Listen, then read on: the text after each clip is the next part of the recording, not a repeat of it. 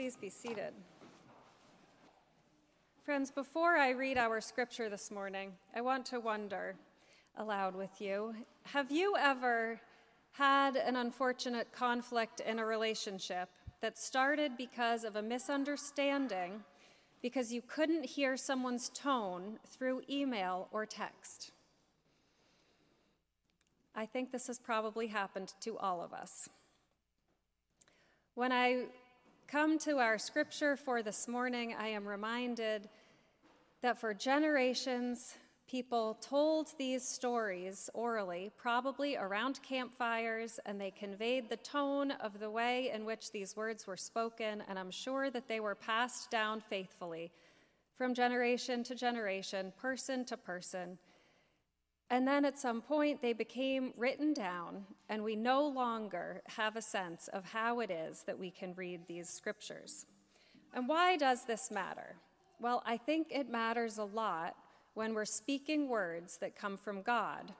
And when we come to the page, we are the director. We bring our imagination to it. And how is it that we would have God speaking these words? Some of these words, the very last line of this scripture, I remember so clearly the first time I heard them. I was a young teenager. I don't think I had ever read them yet on the page, but I remember how the pastor spoke the words from the pulpit, and it has always colored the way I come to this text. Now, you could hear God's voice booming in anger, and imagine if you were the director that you would have thunder and lightning. But no, the way I heard this story, God's voice sounded full of joy and delight and witty, humorous banter. It set the tone for a relationship throughout this story that is still so important to me. The last line is, "Oh yes, you did laugh." And I want to invite you to open your hearts and minds as we read this text together and think of the many different ways that we could hear this said. So friends, let us listen for how the Spirit is speaking to the church through this story, which comes from Genesis in the 18th chapter. The Lord appeared to Abraham by the oaks of Mamre as he sat there at the entrance of his tent in the heat of the day. He looked up and saw 3 men standing near him. When he saw them, he ran from the tent entrance to meet them and bowed down to the ground. He said, "My Lord, if I find favor with you, do not pass by your servant. Let a little water be brought and wash your feet and rest yourselves under the tree. Let me bring a little bread that you may refresh yourselves, and after that you may pass on, since you have come to your servant." They said, "Do as you have said." So Abraham hastened into the tent to Sarah and said, "Make ready quickly 3 measures of choice flour, knead it, and make cakes." Abraham ran to the herd and took a calf, tender and good, and gave it to the servant who hastened to prepare it.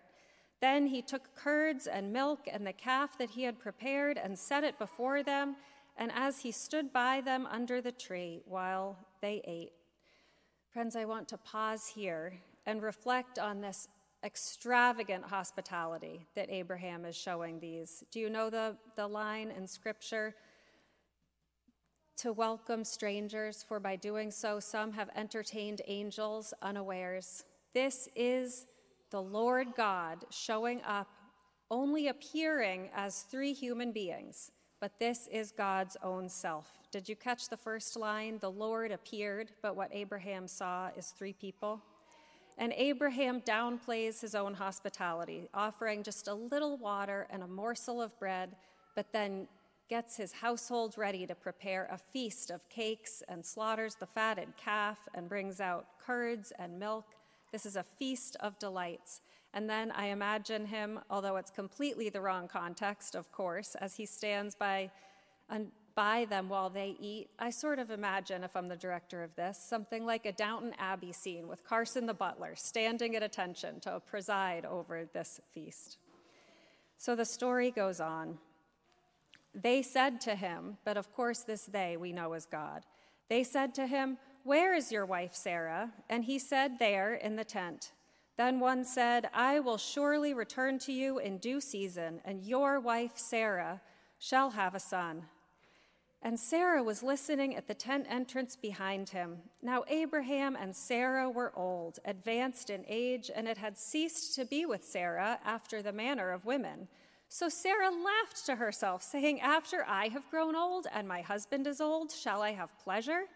The Lord said to Abraham, Why did Sarah laugh and say, Shall I indeed bear a child now that I am old? Is anything too wonderful for the Lord?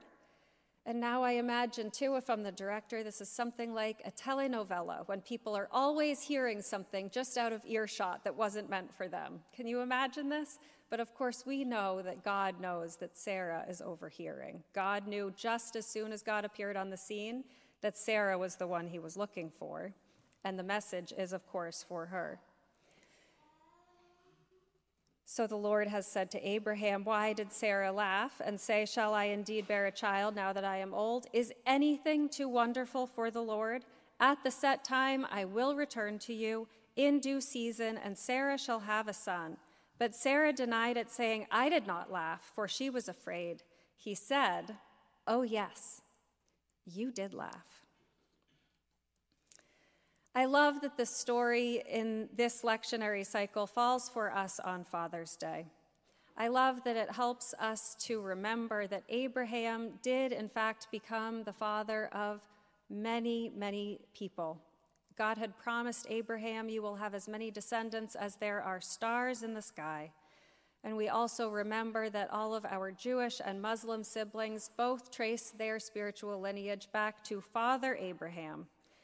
We are one large family. Father Abraham did, in fact, have many kids, and part of the covenant that God made with Father Abraham, that it would be through him that the whole world would be blessed. Now, I love this story. It is full of beauty about hospitality and a relationship with God, but I have to back up a little bit and acknowledge that this is a very complicated family. If we're going to continue with our dramas, it seems to me that everybody is talking about a show which sounds quite disturbing, Succession. Well, that could describe the family of Abraham. Who does his line flow through? Hagar and Ishmael, or eventually Sarah and Isaac? These are families that hurt each other in every imaginable way. A family not to be envied or emulated at all, as they backstab and humiliate and demean one another, as they vie for power and control. These are our spiritual ancestors, but they are not recorded in Scripture because they are good.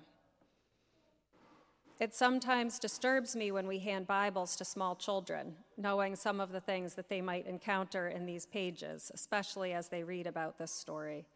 No, they are not remembered because they are good, but because they are, in fact, our spiritual ancestors. They are remembered because God was with them. God was with them through the hardest things that they went through. So you all know that I'm not going to give you the interpretation of this text that you've heard before, but I think I will name it for you today. This is the first thing that comes up if you do an internet search, so you know it's true, about what this story means. This is what it says. What does the story of Sarah teach us? The barrenness of Sarah stands in tension with the central theme of the Abraham saga, the promise that God will make him the founder of a mighty nation. With respect to the fulfillment of the promise, Sarah embodies the themes of fear and doubt, while Abraham, those of faith and hope. What do we think, friends? Shall we throw that out?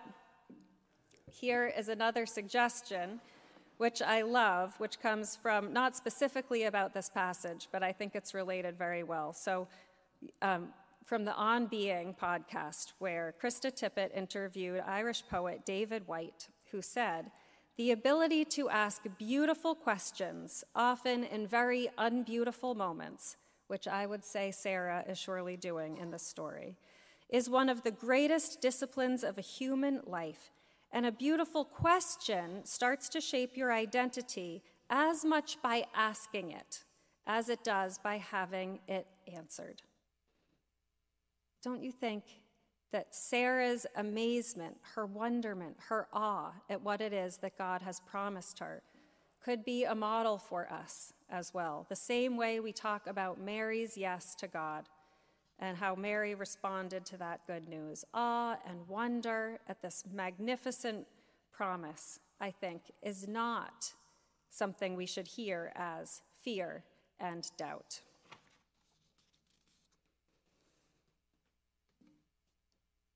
I think it's true that our relationship with God can include humor and banter. I see a God in this story who responds with joy and delight at human foibles and absurdities and oddities and quirks. I trust that God would welcome us listening, eavesdropping in like Sarah, eavesdropping on God's plans and laughing at them, and that God can banter right back, entertained with us and in on the joke. I think that God knew that Sarah was outside all along and was speaking knowing that she would hear. And her reaction of laughter, friends, are you the kind of person who sometimes laughs in absolutely the wrong circumstance? Or do you have any friends who do? Laughter can come from so many different emotions, and I think most often comes from pure surprise, but can also come when so many emotions are bubbling up all at once that the only thing we can figure out to do as human beings is just laugh. It's sort of like a little pressure valve. So this is from the Still Speaking Daily Devotional.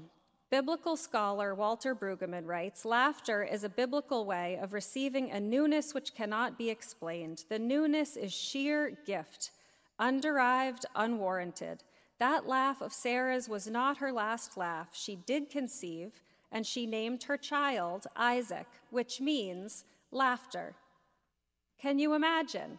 Every time Abraham and Sarah called him in for dinner, they called, "Laughter." Every time they scolded him, they said, "Laughter, stop that." Every time they tucked him in at night, they said, "Good night, laughter." Every day, several times a day, they were reminded of holy, unwarranted, inexplicable grace. I suspect it kept them grinning from sun up to sun down. I hope the same is true for you today. It is not about childbearing, it is about newness as sheer gift. Again, that was from the United Church of Christ, Still Speaking Daily Devotional.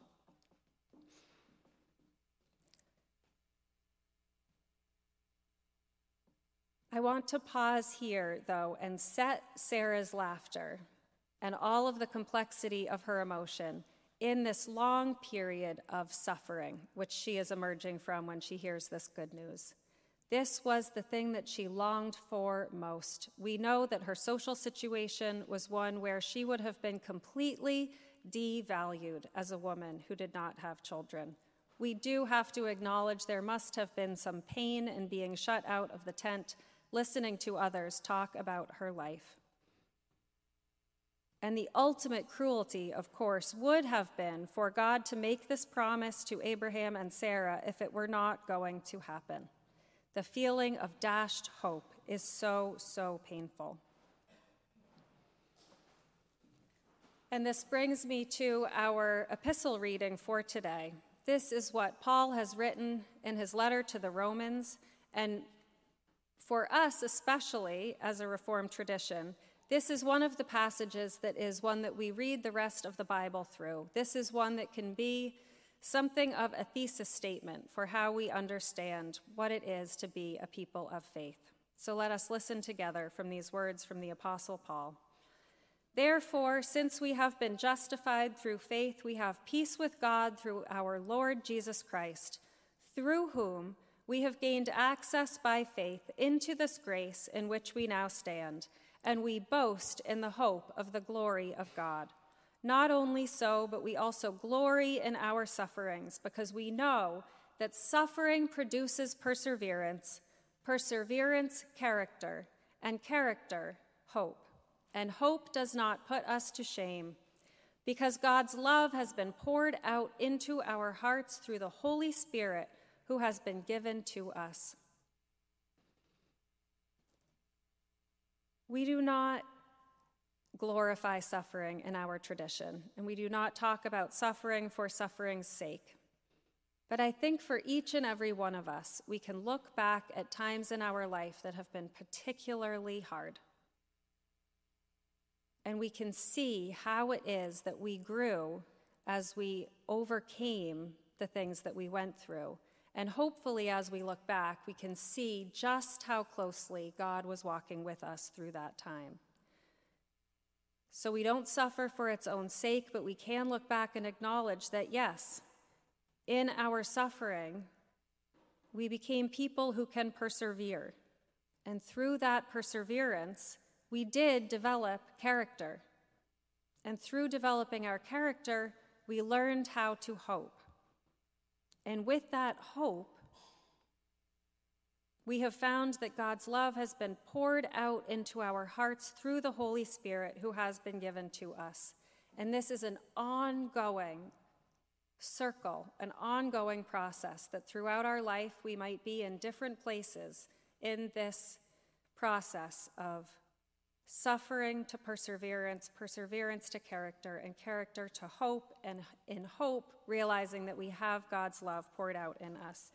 So Sarah and Abraham suffered, and they persevered, they developed character, and they hoped, and eventually their dearest hopes came to fruition, and they knew and understood God's love for them. Where are you in this process right now? And if you are suffering, can you look back at other times you have been through so much? And can you trust that you will continue to grow and persevere and develop character and arrive at hope eventually?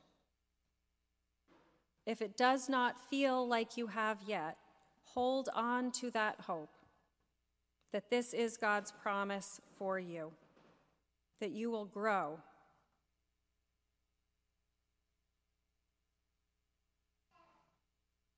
And friends, when it is hard, trust in God's patience, trust in God's sense of humor, trust in God's presence with you, trust that you can have a strong relationship like Sarah did with God. May we all laugh with Sarah as we wait for the fruit of God's promise. Why did you laugh? I did not laugh. Oh yes, you did laugh.